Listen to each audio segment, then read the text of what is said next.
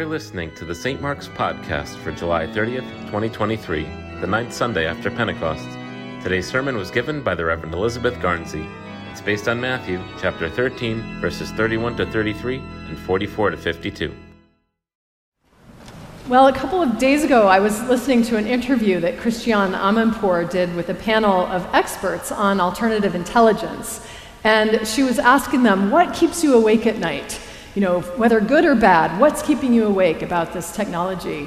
And one of the experts said to her that this is nothing short of an intelligence revolution.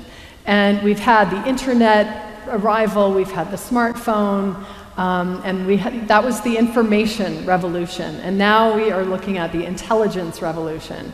It's a whole new level of change. And the woman said that this is a mega trend, not so much about technology, but about humanity. And she said, I want to disabuse people of this notion that AI is just going to take over our world. She wanted to kind of offer that as a comfort, that we actually have agency, and we decide whether AI will take over our world. And it brings me to this notion that Jesus came to bring good news. And his good news was that the kingdom of God is here. The kingdom of God has come and it is very near. And for a lot of people, you know, we read the Bible, all this weeping and gnashing of teeth. A lot of it doesn't sound like good news. And a lot of people can be afraid. You know, if you've ever ridden a subway in New York, you get a preacher on there and they start talking about turn or burn. These are not good news messages. But Jesus was very clear about what the good news is. And when we do baptisms, as we did last Sunday, every time we reaffirm our promise to proclaim by word and example the capital G, capital N, good news of God in Christ. And it's a challenge to actually define for yourself or for others what is the good news. I know we might have a phrase or an answer that we've been taught, or we might really have worked out how we can tell others what the good news is. But it's not exactly a succinct answer, and it's not the same words for every person how to describe the good news. Some say Jesus came and died for my sins. That's good news. Some say it changed my life. Some say I now have a place to belong. For Jesus, it was crystal clear. The good news is the kingdom of God, and the good news has come. And so we get all this teaching, and now here we are in the summertime, and we have our teaching gospel, and Jesus our teacher. So welcome to summer school. Jesus gives Kingdom of Heaven 101 today in Matthew 13. And in Kingdom of Heaven 101, it's a primer of what the Kingdom of Heaven is like. And he starts out, the Kingdom of Heaven, first of all, is nothing like they're expecting. It didn't come in with a bang. It's not some declared conquest of other kingdoms. The Kingdom of Heaven is like this. The Kingdom of Heaven is like a mustard seed.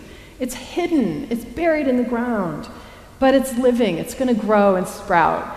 And this is a very imperfect illustration that Jesus uses, because nobody in their right mind would have planted a mustard seed on purpose in their field, because a mustard seed is a weed that would take over and sort of be a scourge in a garden.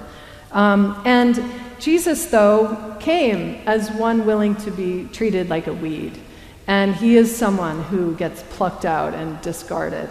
And he's willing to come in that manner because he knows that in fact what he brings will grow up into the greatest of all trees. And birds, you know, proverbially speaking, will build nests in its branches.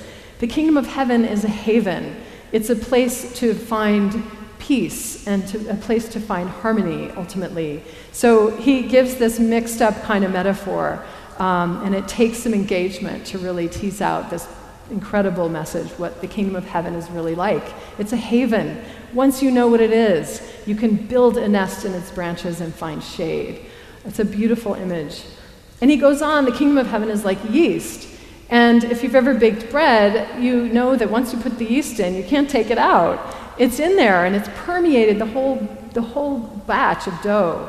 You know, in that time, they had something more like starter, you know, sourdough starter. We all know what that is, thanks to the pandemic. We all know what that is, thanks to the pandemic. Everyone was baking bread. But starter, it makes others starter. You can share your starter. It multiplies. It goes on and on. It's the gift that keeps giving.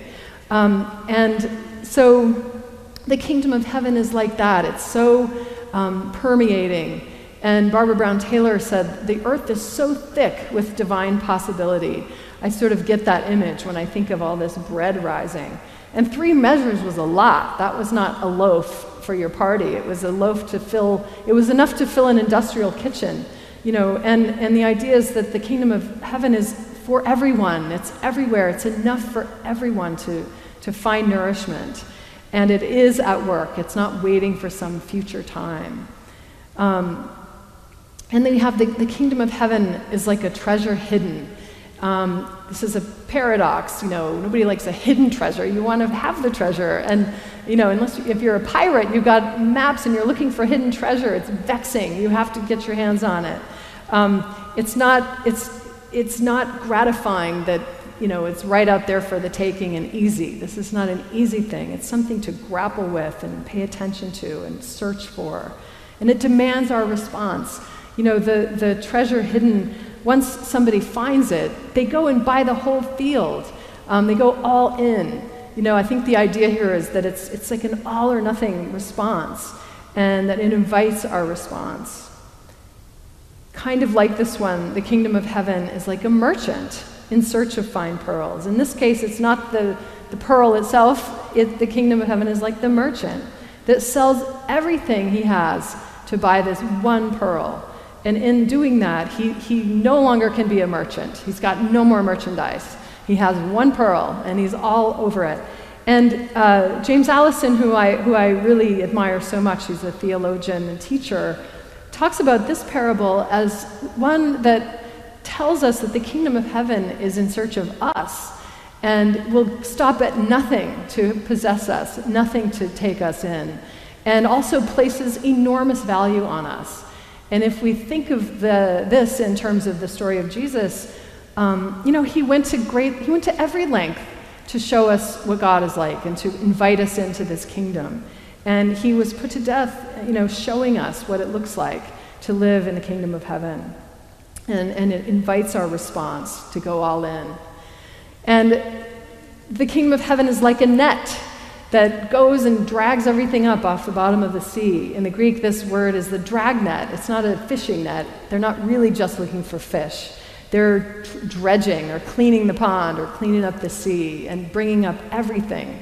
And there's also really no mention of fish in the original text. That's just an added in by translators, that they assume that, they must have meant fish. But the words is all things. It dragged up all things. And if you want to stick to the food in the Galilean context for Jews, it would have been edible things, inedible things, and things that were edible but not allowed. You can have all the stuff, though. And they bring this net up to the shore and sit down and look at all that's in it.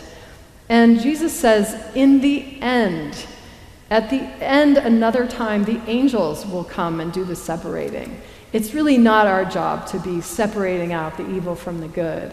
And I think we miss that. That's where the gnashing of teeth and the bad news comes in, and kingdom of heaven suddenly sounds like a terrible, dreadful, scary thing.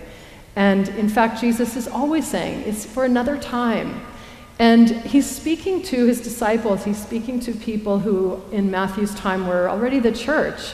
And, the church, sometimes we mistake the kingdom of heaven is the church, come to nest in the world. But we are not the kingdom of heaven. We're here to point to the kingdom of heaven and to be like the kingdom of heaven.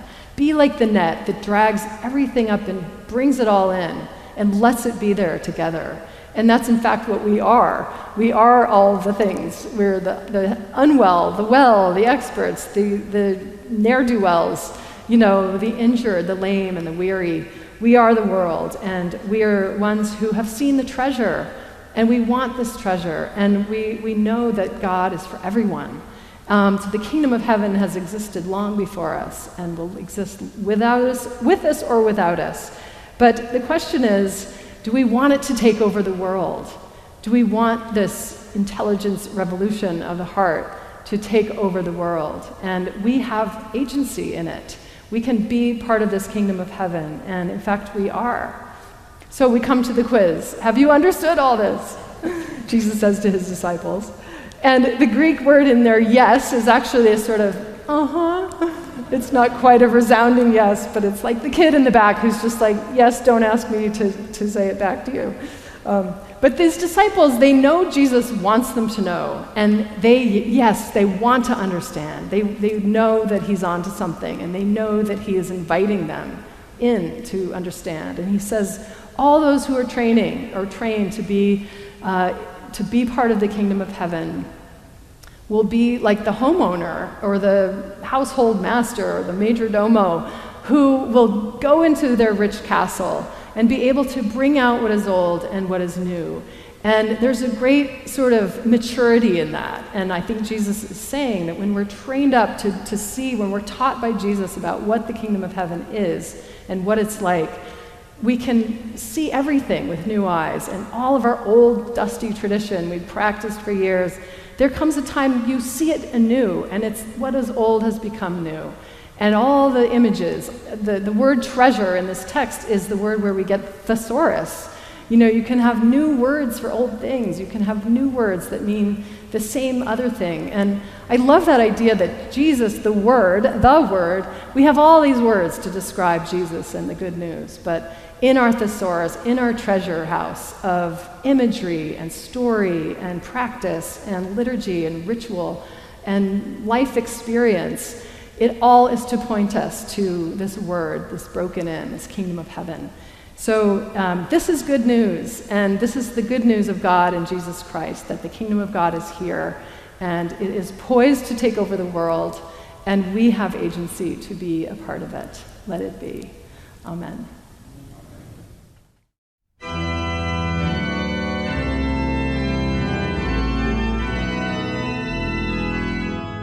You can find more sermons on our website, www.stmarksnewcanaan.org.